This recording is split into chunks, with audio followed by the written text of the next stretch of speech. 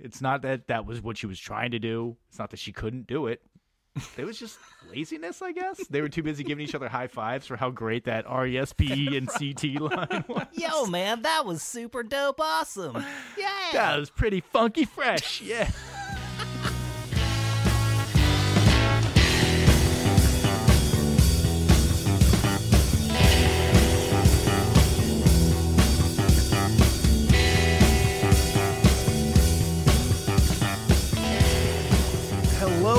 Hello, everyone, and welcome to another episode of 1001 Album Complaints, your favorite podcast where lifelong friends, musicians, and music critics go through a list of Robert Dimery's 1001 albums you must hear before you die, give a deep dive on the album, and let you know whether or not you actually must hear it before you die. This week, we are listening to Neneh Cherry's Raw Like Sushi. Is that how you pronounce it? It is how you pronounce it. I pronounced it I feel incorrectly like a jerk. last week. And in my brain, I've been saying Nena all week, so thank you. I was saying Nina. Oh. But yeah, it is Neneh Cherry, Raw Like Sushi. Not to be confused with the Mr. Big album that came out a year later, a live album by the band Mr. Big called Raw Like Sushi. Literally 1 year later it came out. Come on, guys. What the heck? This is the band known for such seminal hits as To Be With You and Jesus, They Suck. They're terrible. Come on, Man, Billy. To Be With You is much. Anyway. Let's did they- take the hot takes? Right. What were you going to ask, Rob? I was just going to say, To Be With You is much better than any song on this record that we're about to discuss tonight. I was trying to figure out if they were the band that also covered Wild World. Maybe I'm wrong. Possibly. I didn't get that deep into their catalog because, again, they suck. So I didn't really want to punish myself anymore. I assumed you'd be looking for any diversion this week. Yes. Well, let's talk a little bit about the Neneh Cherry album, Raw Like Sushi. Released June 5th, 1989. Let's give I'm going to go through a quick background on Neneh Cherry, then we're going to listen to one song, we're going to give our general impressions, then we're going to do our deep dive, all right? I'm going to rush through this really quickly, so we don't need to worry too much about it, all right? She was born in Stockholm. She was a Swedish mother who was an artist and a West African father who was a jazz musician. She ended up moving to a couple of different places, lived in New York, ended up settling in Vermont with her then stepdad, jazz trumpeter Don Cherry, who had a long collaboration with the saxophonist Ornette Coleman. He got a job teaching at Dartmouth, so she moved to the States. So she had a music teacher for her father, and her biological father was like a jazz drummer. Very musical family. At the age of 14, she drops out of school and moves to London. Again, what the hell, parents? Moves to London, basically becomes a total scenester, starts hanging out with a bunch of people. Notably, was very good friends with one of the members of that English band, The Slits. Became a member of that band for a period. Was also in a band called Rip, Rig, and Panic. Okay, basically, she's a total scenester. Everybody is just, in love with her because she's exotic. But she always said she felt like she was, she said when she came to the States, she was too white to be black. But then she was in Sweden, she was too black to be white. I'm very interested because at some point on this album, I think we're going to talk about a song where I thought she was Latina. I thought she had Spanish roots based on the lyrical content of the song, but we'll get to that. So this is all very interesting background. Tom, I feel like everything you just said, like if you told me that you planted this Wikipedia page and this record in the Spotify library, it was like you were talking cellular biology. All right, Actually, I'd have felt more comfortable with cellular biology. By way of getting some introductions out there, again, I'm Tom. Gave you a little bit of background on Neneh Cherry leading up to this album. Rob, does that kind of jive with what you would expect to the background for a person who made this album to be? Yeah, that story checks out. My overview of the record is sort of less is more, and by that I mean that listening to this through my iPhone speakers directly as opposed to headphones was a slightly more pleasant experience. Ouch.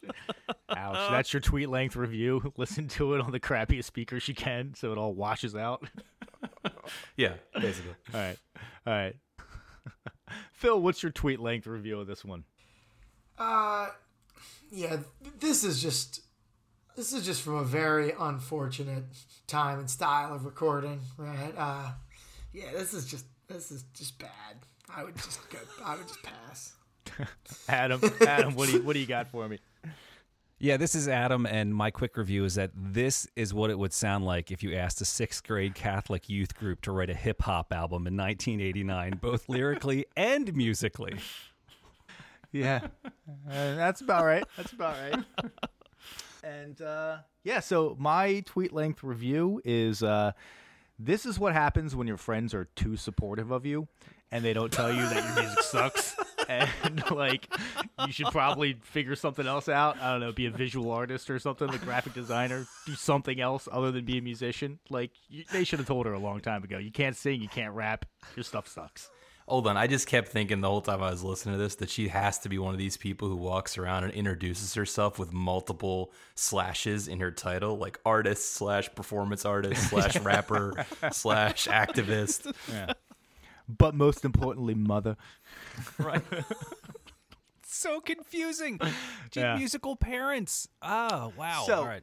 Listen, by way of getting the audience to get a little bit of a taste of what we're talking about, we're going to play a song that we're actually not going to talk about. It's just a song that I think kind of encapsulates the sound of the album. Before we do a deep dive, I just want to just give you a little clip of a song to set the tone for you. All right? This song is called The Next Generation. I could not resist putting it on there as a gigantic Star Trek The Next Generation fan. Let's listen to about 30 seconds of this. You'll get a feel for what it's like. We're not going to dive into the song, but this is gonna set the table for you. Autumn breeze, a spring tease, summer days and winter nights. The seasons change, and that's a fact. Is it not? Domo arigato. Ha. Danke. Merci. Thank you.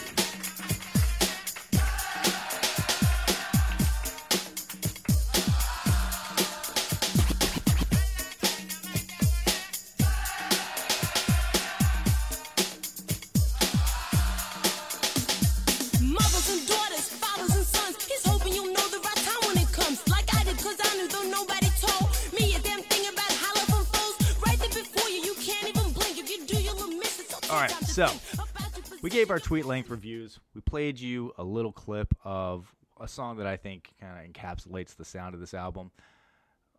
Let's talk a little bit about just the overall album and what was good, what was bad about it.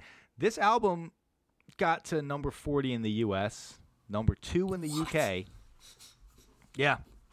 Dude, it's really confusing. It's really confusing. Here's the thing that blows my mind. This album came out June 5th of 1989. Do you know what else came out in 1989? Aforementioned Madonna's Like a Prayer came out in 1989. I mean, this is like after Straight Outta Compton to come out, the same year that Queen Latifah's first album, All Hail the Queen, came out, wow. which is great.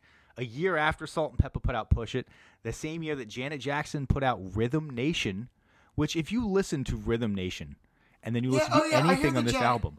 I can hear the attempt to sound like Janet Jackson.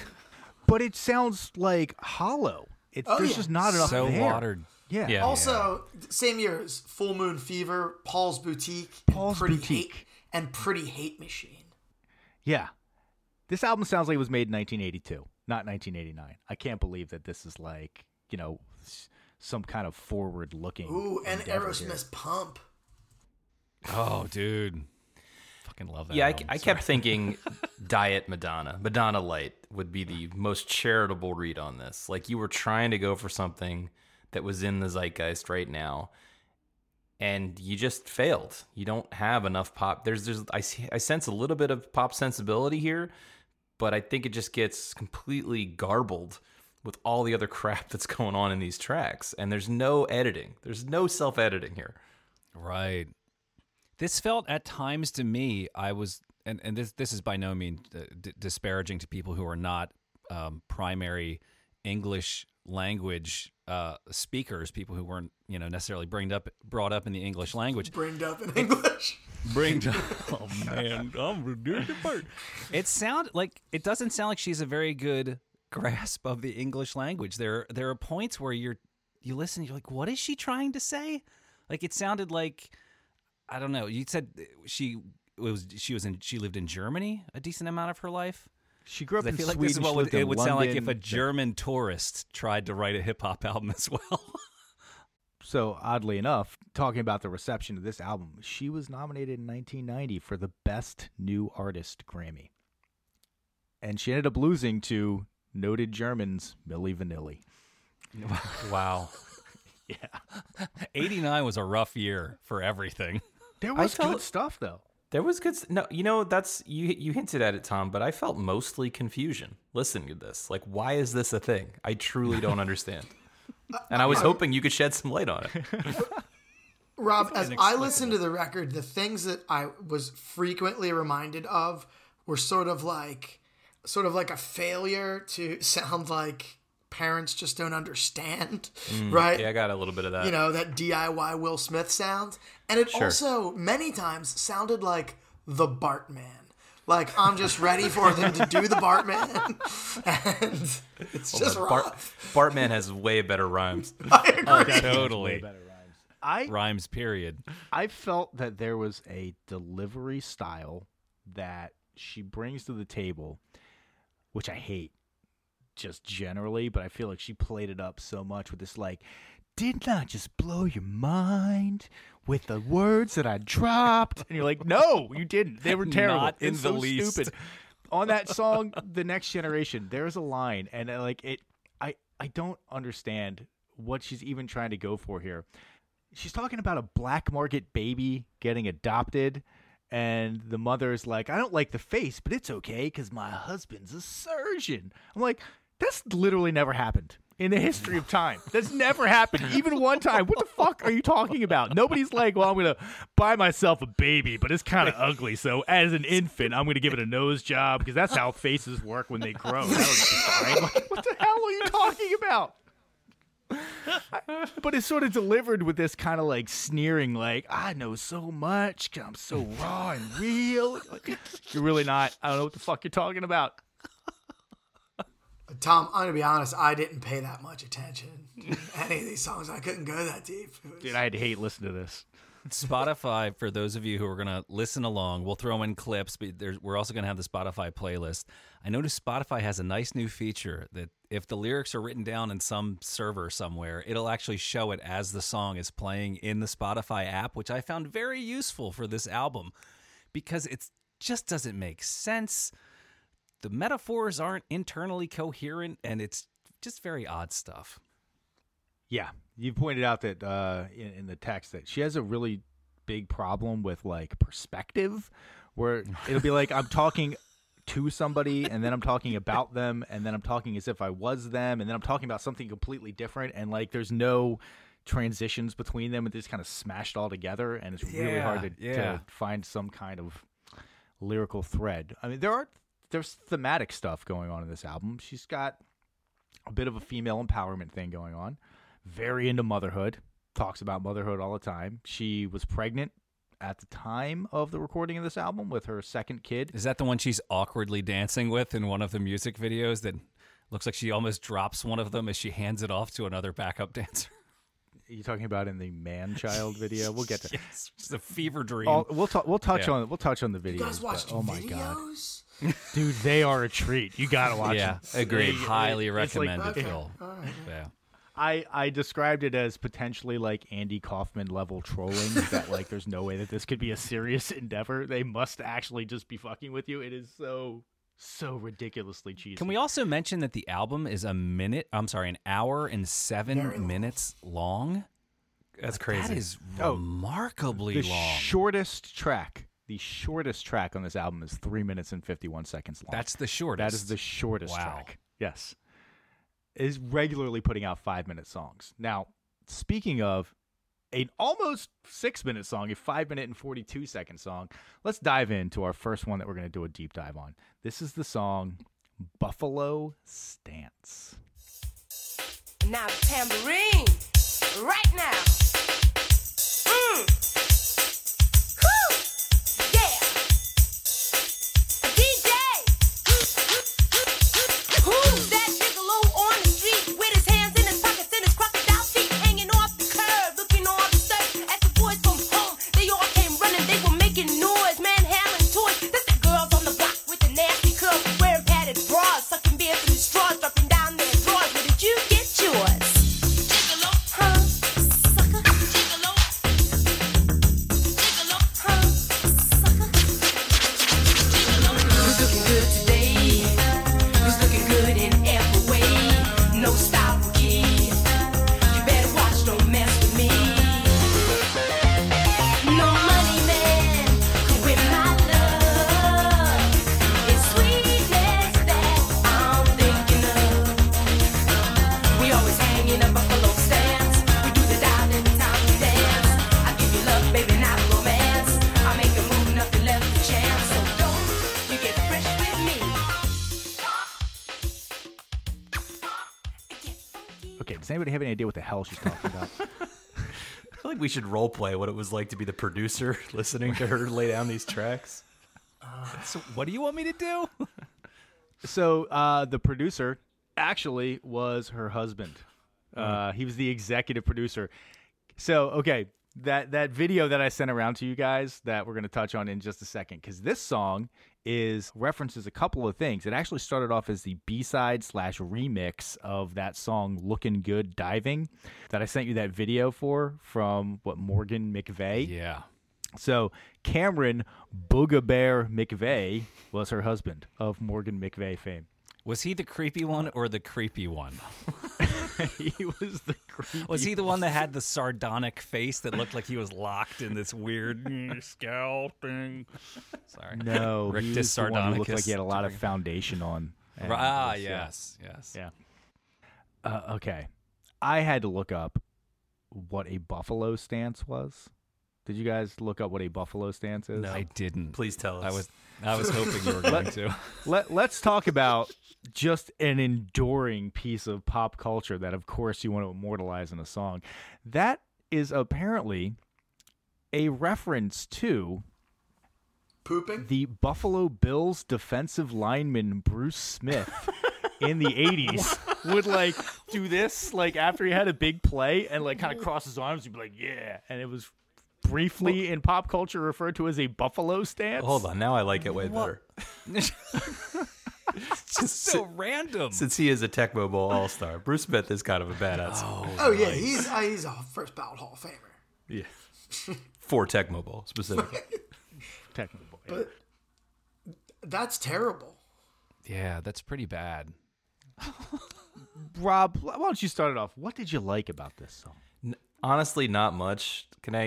I will say that one of the first thoughts I had, I was searching for things that were okay. Like I said, she occasionally has a melodic figure that feels like it makes some sense in the pop music world, but she typically follows up with something or another section of the song that makes absolutely no sense to me. The drum programming, I will say this, the drum programming is okay on the record in the sense that it at least sounds like work was put into it. It isn't just running on autopilot all the time. I don't like it. It's not danceable. It's actually kind of terrible in the drum sounds specifically, which in this song she calls our attention to very directly, about telling us about the hi-hat and the tambourine. It's like, you're just telling me, you're just directing my attention more to the fact that it's not a real tambourine. Obviously, it sounds terrible. Yeah, right. But let me introduce you to another button on my shitty drum machine. That hasn't worked since what? Kool and the Gang, or who was the band? I'm gonna add some bottom. oh, that's Sly. That's Sly and the Sly, Family Sly, Stone. thank you. Sorry, Sly. Yes, like that was the last time introducing the instruments in a song was cool. 1968 or 72 or And whatever. they ripped it, like once it Yes. had been done, it had been done. What? Yeah, the bass guy kind of makes that too. Guys, I'm actually getting a look at these videos now. These are really psychedelic, man. It's Look at the background dancers for Buffalo Yeah, Stance. man. It's like they can't be actually serious. There's no way that can be a genuine. Yeah. It does look like it's a joke. This might be good, actually. I'm confused now. But it's bad. So, Adam, what did you so like I had about so this song? I get why this is the hit in quotes. It was catchy. This is the song that actually, having listened, a couple times, this is the one that sticks in my head. I get a little bit of that chorus going around in my head. I thought the synth thing, that synth is little cool. like that was pretty cool. Now, Yeah, you know what that is though? That is directly from that song, "Looking Good." right, Diving. they just did a Yeah. more hardcore synth version of that. Now, I think as part of 1001 album complaints, we need to pick a name for the thing that happens in songs where the singer calls out for an exciting instrument part or some part of the song and then nothing happens, right? We have the Taylor Swift, we have what was it? Hall & Oates. Thank you, Hall & Oates. Yeah. On this one, she everything stops. She goes, "Yo, check out this DJ," and it's like silence, and then there's this like off tempo, and then it goes back. I was like, that was your DJ? Oh my god, this is terrible. I was hoping for like a like anything, but it was kind of. Let's, if we can drop that in, let's do that. Tell it like it is. Go! Check out this DJ.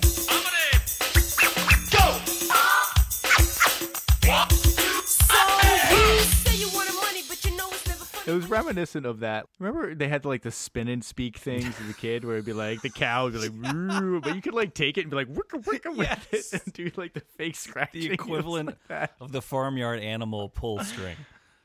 Yeah. Phil, lay it on me. What was your favorite part? There's like a cool sort of synth rhythm part around like 2 minutes. It sort of picks up, right? It's when the song picks up. I thought that was cool.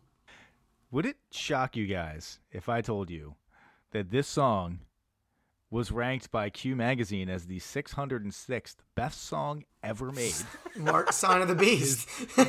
Number 37 on the top 50 dance songs from the Daily Telegraph, and number 8 from the Guardian on their list of the greatest ever female rap tracks. I can just say that like that maybe I just have a major blind spot here.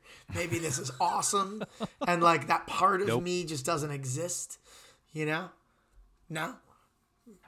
No, it's not you, because I like female rap from the 90s, and like this sucks. This is not any good. There's like a hollowness to this song, and it kind of fills out a little bit. Like when that it's supposed to be a guitar, but it's a synth that down, Right. Fills it out a little bit. But otherwise, the song just seems unfinished to me. And it's just so goddamn cheesy. Like that line was like, "What'd you expect? The guy's a gigolo. Ha ha ha ha." Like, Oh, what are the you doing? he. Oh yeah, there's a couple spots where it's just. Oh, I'm sorry. That's actually that's another song. The he. It's really stuck out. But She has tons of those slam poetry interjections that are just ridiculous. Slam poetry is a good way to describe it. That's the "didn't I just blow your mind with my rhyme" type of approach that I just don't. And it feels like they don't know what cool is. And I mean, this is funny coming from me, who's the least cool guy in the world. But if you're going to be a rapper or a pop artist, you should know what cool is. This feels like it was written by like a 65-year-old guy who, what are the kids doing this now? All right, yeah, let's turn it up and talk. It would just really felt, I don't know, insincere. I don't know. Or they're just super corny. They're all nerds. And they're goody two shoe. I don't know. It just felt. Is it an felt England America thing? Maybe is that what it is? Like England was just behind the curve on all this, and that's why it hit so big. England's always been more into dance stuff since, I guess, the late 80s. They got more into sort of less acoustic music and more dancey. But honestly, I was like, you're Swedish. They're renowned for writing fantastic pop songs. Yeah. What the hell? Did that was not part of the DNA, I guess. I just pictured a bunch of people around the studio just like high-fiving each other, being like, "Oh man, this is so awesome. We made such a great track." And being like super self-congratulatory about how great it was. And yeah, there's probably like the one guy sitting in the background like, "I think this is actually kind of sucks, but I don't want to. I'm not trying to like bum your spoil vibe everything here. Yeah. Oh, man. Yeah. I don't get it at all. I really don't get it. The subject matter about, like, I guess you're going to a club and there's a man who is an obvious pimp, like a literal pimp who is like selling women for money, and yet somehow you're still attracted to him, and like this is like I don't get this talking about at all. Buffalo stance. And We're still talking about Buffalo, and that's how you stance. rebuff his advances with the Buffalo stance. Yeah, with the Buffalo Oh, stance. it's all And then you coming do the together. dive every time you Right. dance, because Oh my God! All right, I want to move on real quick to the next track, also released as a single, by the way. The song "Man Child." Is it the pain of the drinking or the suddenly sinking feeling? The car never seems to work. When it's late, your girlfriend's on a date, and the hero with her in your dream. In your sleep, seem like you turn around, ask yourself. Turn around, ask yourself. Man, child, will you ever win? Man, child, look at the state you're in. Could you go undercover and sell your brand new lover? Adam, the look on your face tells me you got something to say here about this one. Yeah, the chord pattern's not good. Like it's not at all compelling or enjoyable. And the melody that she tries to do on top of it, it feels like there was an opportunity that if you wrote a really cool kind of maybe a minor melody that did something cool, but it almost sounds like she doesn't know what the melody is because she kind of is like hesitating on some of the notes, and she just kind of winds up half-ass singing it, and you can't really define what the melody is. And yeah, it just it was just I didn't like this one at all. This was one of the few songs where I actually had like hope. Like I'm 20 seconds into the song and I think like, this could be a song. This one in Maybe this is particular, going there's somewhere, like yeah. there's like a DJ thing or something right at the beginning, like a scratch track or something. But it's just one sound and it has this cool reverb on it. And then like the synth comes into one side, and the drums are like, oh, this could be cool. And this annoying chattering comes in. You're like, Oh yeah, oh, no. it's like a bird. And then there's or something. no, it's her. I don't know. Oh, yeah, You're talking about her lyrics and the annoying Yeah, it's chattering. lyrics. It's like pre lyrics, and then there's this chord, and it's almost like it gives me the same vibe as the car song "Drive," that "Who's Gonna Drive You Home," and then it just goes like right off a cliff, like you said. Like, yeah, there's no melody, and basically it just falls into the trap of the whole record.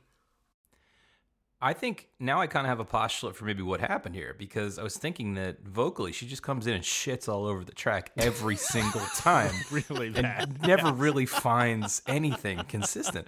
So maybe it was produced as two totally separate, maybe the boyfriend or husband made all the drum programming and then she just hopped into the booth and started just going ape. That's funny because like, how do you have a very clearly undefined melody and also fail to hit the notes? I don't understand it. You also fail to hit the notes even though you haven't defined the melody very well. One of those is a slam dunk, and neither one of them. What cracks me up is I wrote down that she approaches this song with the confidence of someone who thinks they just coined the term man-child for the first time. Like, this is the most trite sentiment I've ever heard. Oh. What? Okay. What the hell is this opening line? This sort of line where she's like, okay, you're on your own. It's late. Your girlfriend is on another date with the hero in your dream. Turn around. Ask yourself, so you think you're going to win this time, man-child? What the hell does that mean? doesn't even- It doesn't mean anything. Is that what she sings, or is that the jabbering before she starts singing? So that's the jabbering before she starts singing, but then she repeats a whole bunch of those lines. And literally, okay. Yeah, the She says reason those these songs two are lines. 5 minutes long is because she there's one verse, and yeah. I don't even understand this device, like why you would choose to do this. She says, you're on your own, it's late. Your girlfriend is on another date with the hero in your dream. And then 3 lines later, she says, when it's late, your girlfriend's on a date and the hero with her in your dream. I'm like, you just said that. Why did you say that? Like literally 14 seconds ago, you said that. You didn't need to do that. It's 14 seconds. This is not a callback. It's not a reprise.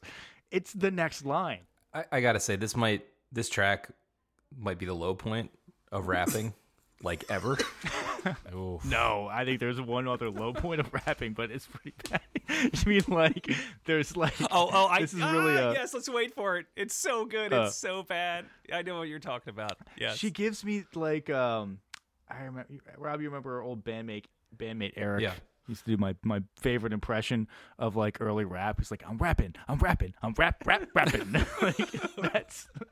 that's the vibe that she puts off. It's like you just heard about rap like 6 weeks ago, and you're like, oh, I could totally do this. Yeah. Let's go. Horatio Sands did that on SNL back in the 90s. Like, rip, rap, rippity rap, or rip, rap, rippity doo. And that was like, Yes, that was his rap. Yeah. Well, there's also another one of those like, I mean, it's a rap trope that was popular at the time where you spell out the word instead of saying it, you know, like Snoop Dogg very famously does the raise up off these NUTs because you gets none of these. Like, that's a great line. She just says like, she's trying to spell out respect, but she says RESPENCT. But the way that you say it, it sounds like you said the letter N and not the word N. What's respect? Yeah. You didn't plan, so you ran out of time on the letters. Yeah. And also there's another very prominent song where that word is spelled out. Yeah. Quite successfully. Quite successfully. This is another one of those videos that listeners, do yourself a favor and watch just the CGI from 1989. It looks like a screensaver I got it going right now. It's glorious. Also, you got to check out the pants styles of 1989. Man, shorts were trying some stuff. If you are producing a song, you're putting it as your second song on your album, and the opening line that you sing, you just butcher the note. Because she does it better later in the song. But the opening one, the first one that you hear, is the worst one by far in the song. She really is super flat on those notes. Just, again, do another take. Ooh. Why? When she says, who listened to that and let that pass? Oh, yeah. That's pretty bad. But again, she hits it later in the song much better. It's not that was what she was trying to do. It's not that she couldn't do it. It was just laziness, I guess. They were too busy giving each other high fives for how great that RESPE and CT line was. Yo, man, that was super dope awesome. Yeah. That was pretty funky fresh. Yeah. I'm having way too much fun on this episode, by the way. Oh, God. This stuff is... Are there any more videos? You got to watch the Looking Good diving video. Because she's in it, right? She is in it, and she's holding a guitar like she's never encountered a guitar before. All right, I'll check that. I'll just watch it on so mute. Awkward. I imagine I don't need the music for this video, right? No, it's not going to do Yeah, much you don't, but it's still pretty funny. They also have the woman playing the drums. Like, she has like an E-drum kit in the video, and she's like playing it, but she's got her arms crossed wrong. So like you would like kind of trying to do the hi-hat with the hand that's on the top and on the bottom. It's so terrible. Again, people who have just like the ergonomics of instrumentation have never occurred to them before. They have no idea what to do with these. Let's go on to a song that starts off with a sample that I actually name-checked as being horrendous in the 12 Dreams of Dr. Sardonicus episode. Inner City Mama. All right. In your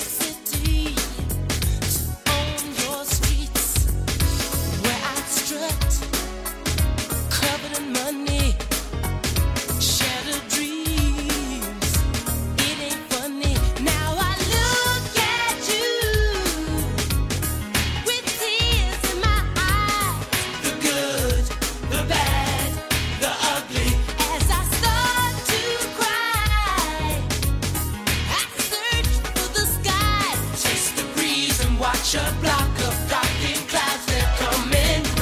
In the city, mama, you born now, child, to be a victim of your cold-blooded ways. In the city, love, from the gutter, so destructive ways. Yeah, you managed to shoehorn in the terrible skyscrapers and everything. Stevie Wonder sample. God, this song sucks. I detect a theme here. My only compliment to this song is that she hadn't rapped, at least by the time I stopped listening.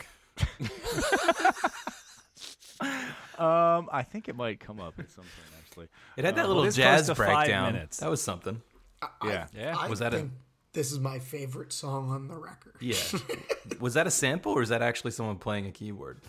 Sing your blues.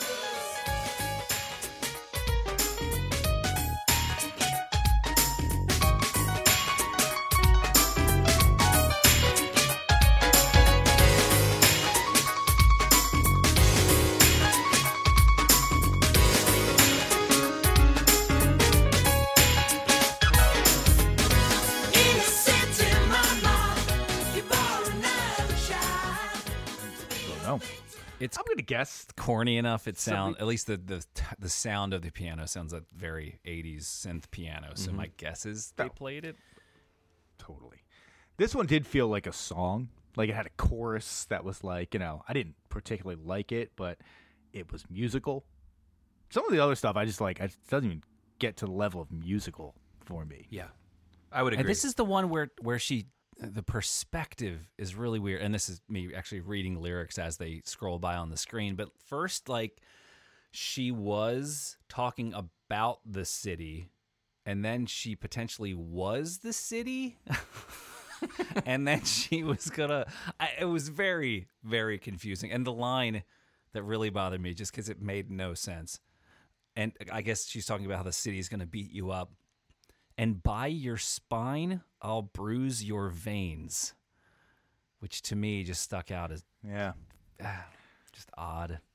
The part that stuck out as terrible to me is where they even have like a bunch of people copy it where they go, the good, the bad, the ugly. Like, we just shouting movie titles now? Come on. What the hell is wrong with you? Like, The Life Aquatic with Steve Zissou. Like, it doesn't work. Come up with something better. Not exactly Randy Newman there. No. The other thing is that, okay, motherhood is a very constant theme on this album. But the song's not about motherhood at all. Why? It's thematically inconsistent. I don't get it. I don't like it.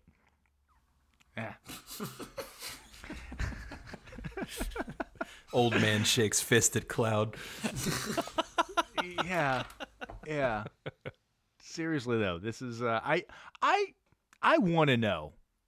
Seriously, listeners, I really hope that there is a Nena Cherry fan out there who's going to write in and tell us exactly why we're wrong. Because I want to grow and I want to get better about appreciating new things. This is part of the whole reason why we do this, right? Expose ourselves to different kinds of music. It's not just an exercise in us praising what we like and shitting on what we hate. I'd like to find new things to like and new things to hate. This gave me some new things to hate, but I didn't get a whole lot of new things to like. Can somebody explain to me why this is lauded? Like, what the hell, Robert Dimery? Did you listen to this album, or did you just be like, I remember hearing Buffalo Stance on the radio in the 80s, so Throw it on the list. Yeah, this is classic Dimery, laziness, right? Like, oh, this was, Find it the was a number one hit. hit. Yeah. yeah.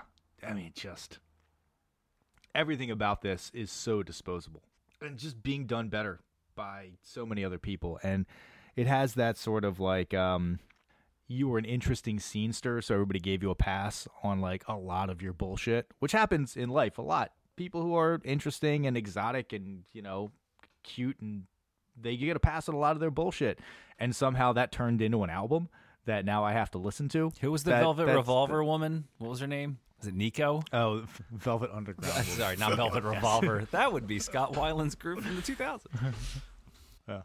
I believe Slash was in that. Okay, let's give some credit for thank that. you. Yeah. Let's move on. Yeah, let's just keep on moving on because we got to get through Get this. through this. We'll do it together. Let's talk about the song "Love Ghetto." I'm in a home run. I'm in a home run. On the last stretch. On the last stretch. I'm in a home run. I'm in a home run. On the left foot with the right foot.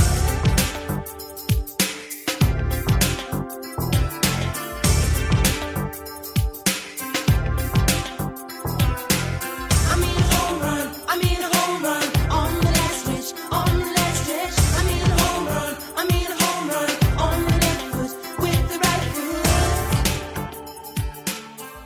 All right, this was my favorite song on the album. I'm gonna say that. This was my favorite song on the album. It's not saying much. I'm sorry. I should. I know. Have you guys ever seen? There's a video on YouTube. It's from the 70s. It's some Italian guy who's basically singing a song, saying nonsense words. Yeah, But he's like, this is what English sounds like when people I know sing what it. you're talking about.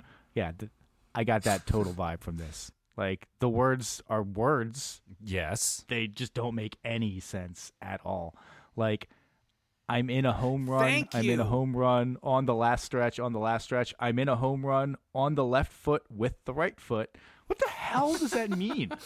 And I thought maybe like, okay, Germany, Sweden, maybe home run is being used in different contexts. But the start of the song is the sound effect of like the crack of a bat and a ball and a crowd cheering. So it's obviously a baseball metaphor. It just annoyed the hell out of me. I was stuck on my island with a puddle of misunderstanding, like a sea between us. Wow. I got real, what's his name? Millhouse's dad. Can I borrow Kurt? a feeling? Take my hand with your glove of love. That's an excellent Millhouse's dad. Hurting hearts need some healing, man. We got one of the Doobie Brothers. That is immediately what I thought of, just because that line, about the puddle was rough. Kurt, was it Kurt Van Houten? Kirk. Kurt Van Kirk. Houten, yeah. Yeah, some of these lyrics are really weird. When we anchored our love in the harbor seems so long ago. What? Yeah. But the mixed I think it's a sex metaphor, thing. there's like ocean, water, but then the chorus is all about baseball. Like it just doesn't make any sense. Yeah, what are you trying to get across there? I'm in a home run on the left foot with the right foot. Am I supposed to be like, oh, damn, I can totally relate to that? I remember I was fighting with my wife, and I was like, man, I'm on the left foot. I should be on the right foot. That's okay, yeah. Chasing you is haunting me, but I know that girl is lying. You upset my chemistry. What? It doesn't make any sense. Can we also touch on the fact that, like, she doesn't rhyme barely Barely. ever on this album? Yeah. And when there is rhyming, it's like A, B, Right. B. Yeah, it is interesting. Yeah, she, I'm not multilingual, so I'll give her a pass. Well, hold on. Is she not a native English speaker? Because I kind of got the impression at glancing at her Wikipedia page that she was born to English-speaking parents in a foreign country. Is that not true, Tom? Well, her mom was Swedish. I'm sure she grew up speaking English, but she speaks multiple languages. Right? I know she speaks Swedish as well. There's an interview with her where they were like, "Introduce yourself in Swedish." Again, just like the fawning interviewer who was just like, "Oh, you're so different." cool and Yeah. exotic and different. Why don't you speak Swedish for me?" "Oh, that's so cool." I'm like, I guess, yeah, but like a lot of people speak Swedish. It's a language that an entire country uses. Doesn't make you all that special. There's a piano solo on this song, so we got that going on. A very clearly synth piano solo. I don't think I made it that far. I don't know. Maybe I did. Yeah, I didn't hear the second piano solo. Sick. I don't know, man. I said it sort of sounds like pop music, ?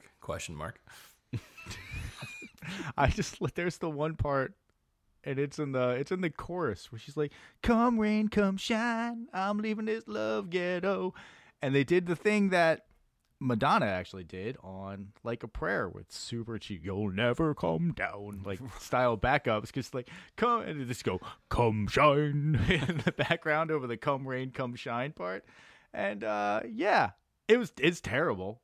but at least I got a laugh out of it. I couldn't even laugh at most of this. It was offensively bland and terrible to me. I really had like ADD trouble sticking with it. Like it caused me to avert my attention. Yeah, this has been the toughest listen for me so far of the 30 odd records we've done. Yes, easily. I would put it on in the house, and by the weekend, my kids were like, "Again, really? We're listening to this one?" like I'm getting sass from a 7-year-old about how much this album sucks, and I'm supposed to take it seriously as like a seminal album that one must hear before they're shuffled off this mortal coil. Go to hell, Robert Dimery. Yeah. All right, let's move on. This might be a short one today, dear listeners, because I don't think we had a whole lot of depth that we can try to assign to this album. Again, write in and tell me I'm wrong. I'd love to hear it. So the last song we're going to talk about is the song Heart.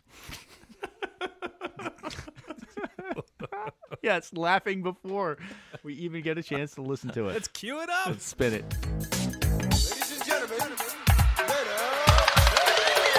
Girl, you laughed at me right in my face. At the wrong time and in the wrong place. He turned around and said, I'm all shook up. He said to me, I'm your sweet buttercup. You're lying, begging him to stay and crying. You're lying, you're never satisfied. Heart, you can't break my heart. Heart, you think you're so hard. If you meant what you did, it wouldn't been half as bad. What you did in spite, and that just isn't right. You took my man. Oh, this song is so stupid. Rhyming hearts with hard is a hate crime. Oh, Jesus.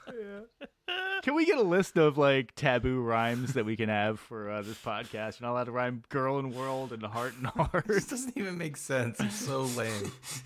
And this is, I assume, someone else wrote down the grocery list rap.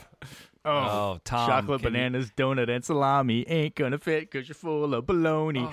Kids on the playground would be like, that's stupid. You should probably rhyme something with salami better than baloney. They don't rhyme like, at all. The guy, you moving to the Lord, or you got no style. Why don't you try a little harder? Chocolates, bananas, donut, and salami ain't gonna fit because you're full of baloney.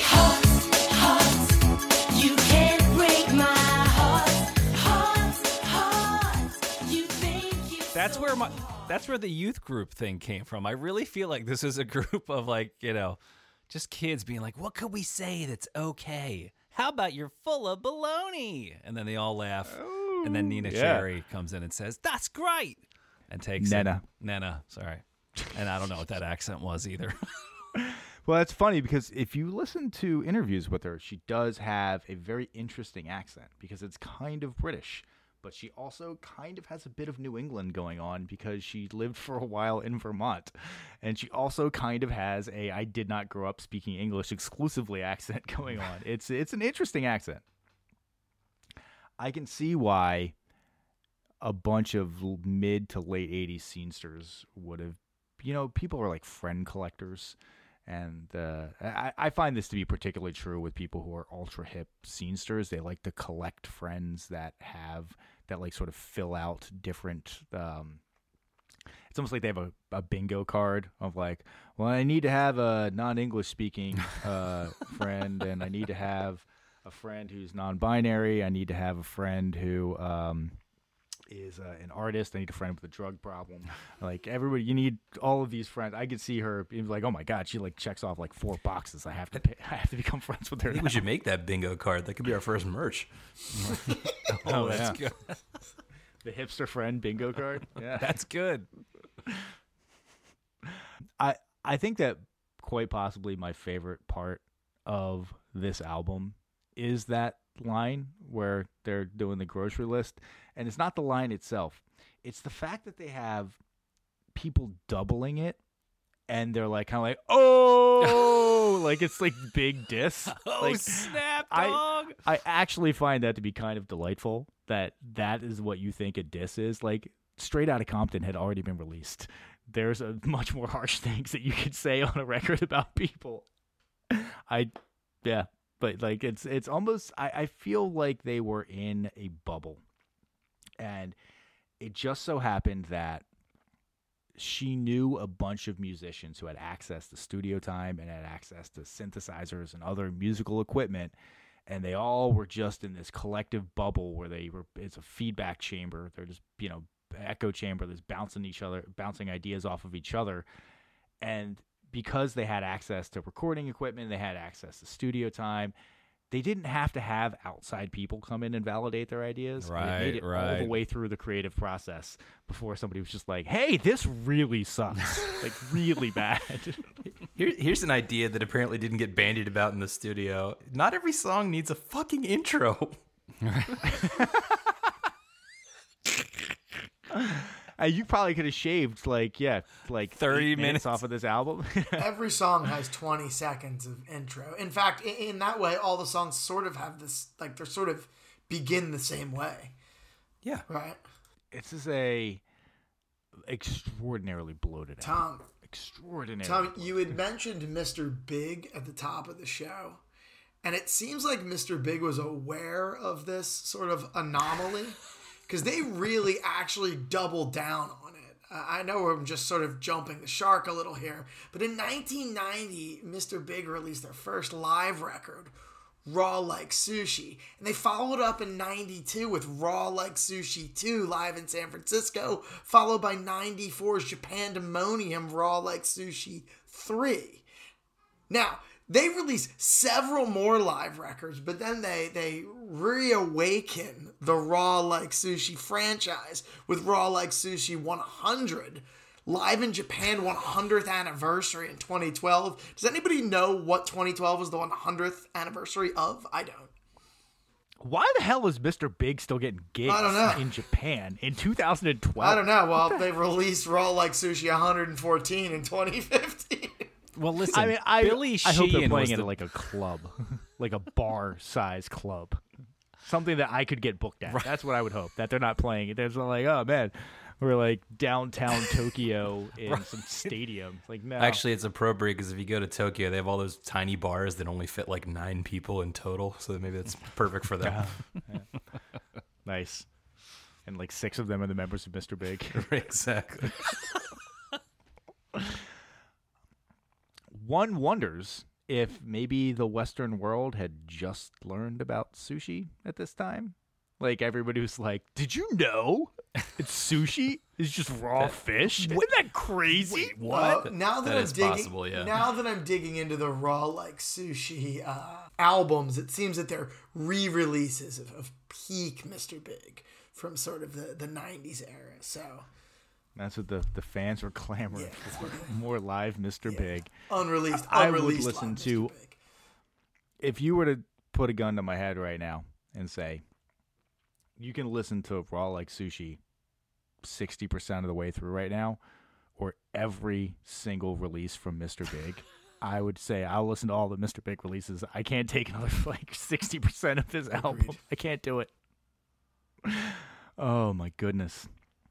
I'll agree with that sentiment. Yeah. Well, let's get to then the most suspenseful part of this podcast.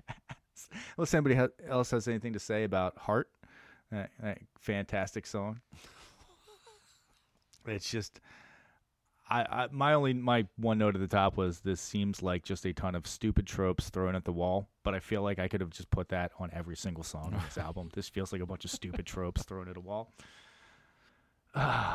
We did not mention Nana Cherry has a very famous sibling. Yeah.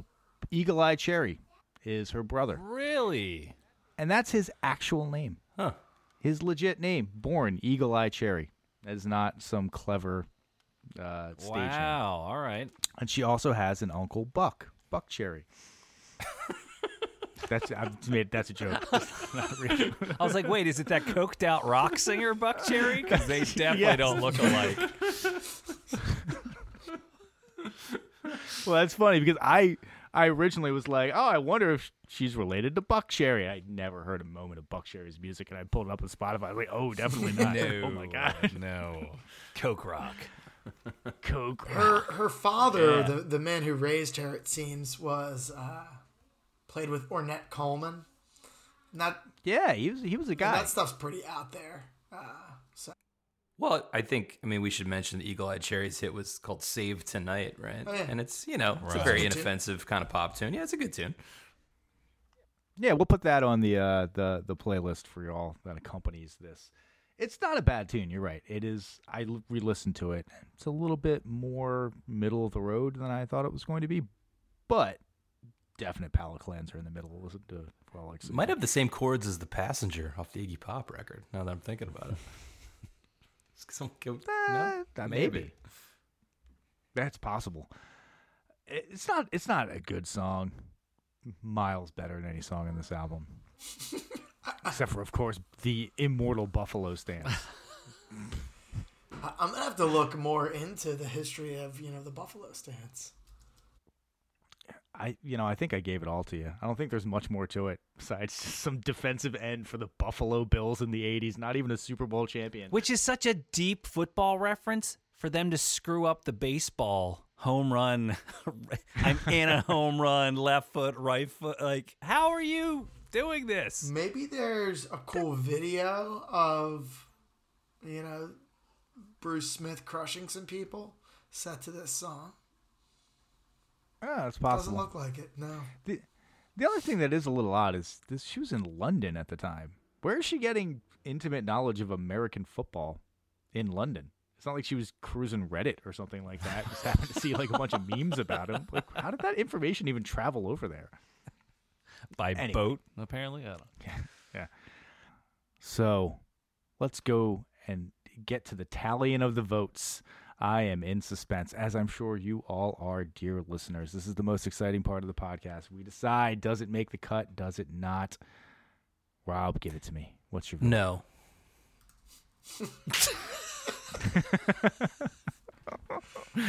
Phil, give it to me. No, you can live your whole life without listening to 1 second of this record.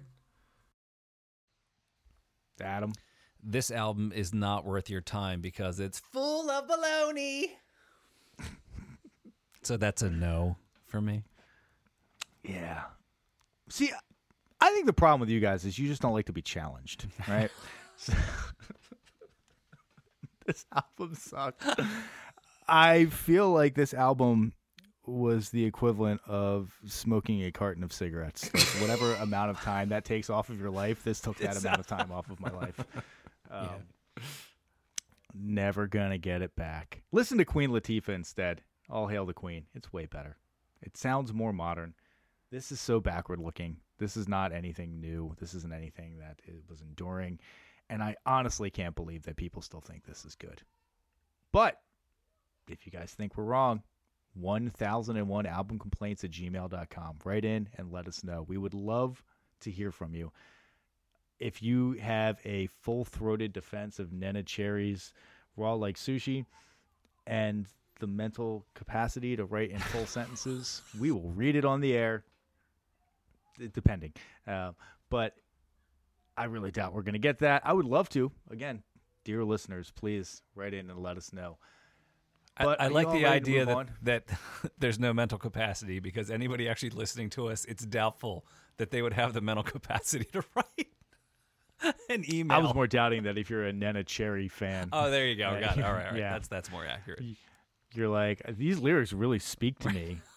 So if those lyrics really speak to you, you don't have a great grasp. Here's of another. the Here's a. construct Rob. sentences. Rob, I like your theory that they were just like spitting lyrics with no planning whatsoever. Yeah. Is it also possible that this was just people goofing off? This was never intended to be like a. Yo, that would be really funny. It's like a sociology experiment. This makes much more sense as a sociology experiment. Or even just if you told me that she wrote, I use that word lightly, all the lyrics and melodies and did all the vocal takes within like a 48-hour period in total. You know, if it's one of these challenges where you're locked in a room. Yeah, I mean, that would change my opinion of it. But I think this was labored over, sadly. Oh, yeah, this was recorded in, like, over the span of 1988 and 1989. This wasn't dashed off in a weekend. You know, Like December I don't 27th to think that- January 2nd, Yeah. 88 to 89. I don't think that this could be just people goofing around because it has a self-seriousness about it that was one of the more grating things for me, if I'm being honest. I can listen to a dumb album that knows it's a dumb album and be totally fine with it. The self-seriousness of it was a bit grating on listens like 3 and beyond. It's quite tough. It felt very self-satisfied and very self-congratulatory for no apparent reason. It is, Phil, as you have coined that phrase before, unearned confidence. Strolled into this studio with unearned confidence, laid down a turd, and then made an entire career out of it. So God, goes to show what we know. It is, yeah, sure. Tough. But let's move on. Let's figure out what we're going to be listening to for the next week. And in all honesty, if it turns out to be another just 80s crap fest, I'm going to open a vein. I don't know if I can handle this for another week. But I do have the Albinator out here. I'm going to give it a little extra mojo loving here, and hopefully it'll spit out something good for us. Drum roll, please. Next week, we will be listening to... Oh, all right. The B-52s by the B-52s. Okay. Which, again, I really hope has a song called the B-52s on it. They seem like the kind of group that might do that. Bunch of damn weirdos. Yeah, it's definitely weird. Yeah, I don't know. The big one that comes to mind, well, obviously, what's the Love Shack. Tin Roof? Thank you. Well, yeah, Love Shack. Is But that on this album? I don't thought know. that was later. I'm just thinking about the only B-52 songs I actually know. And then Rome. Yeah. Rome was a good one, right? That was in the Oh, Rome Well, is rock fantastic. early 90s, right? Yeah, it sounds about right. Got it. Okay. Cool. Yes. I actually have a Yeah, I'm looking at this right now. B-52's record that I want to say is produced by David Byrne. It's pretty cool. It doesn't have any hits on it, but it's a little, it's cool. A quick look at their discography tells me that Love Shack came out 10 years after their debut that we're going to listen to. Huh. All right. Yeah. I didn't realize they had that much longevity, to Oh. be honest. Seriously. And yeah. Rome, too. Yeah, Rome was on Cosmic Thing, which was, released June 27th, 1989. So yet another great thing that was coming out in 1989 that was not much Nana Cherry's better. Raw Like Sushi. Yeah. But yeah, the B-52's debut album, Awesome. 1979. Very cool. All right.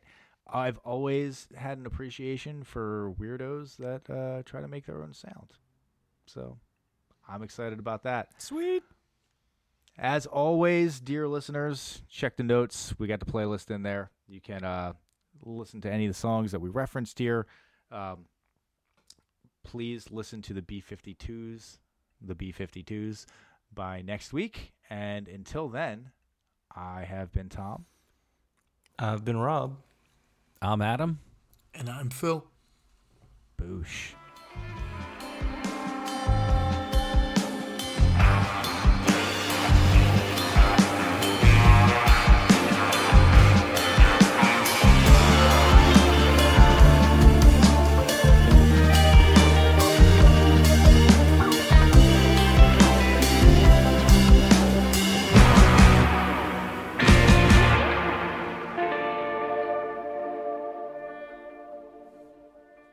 That was terrible,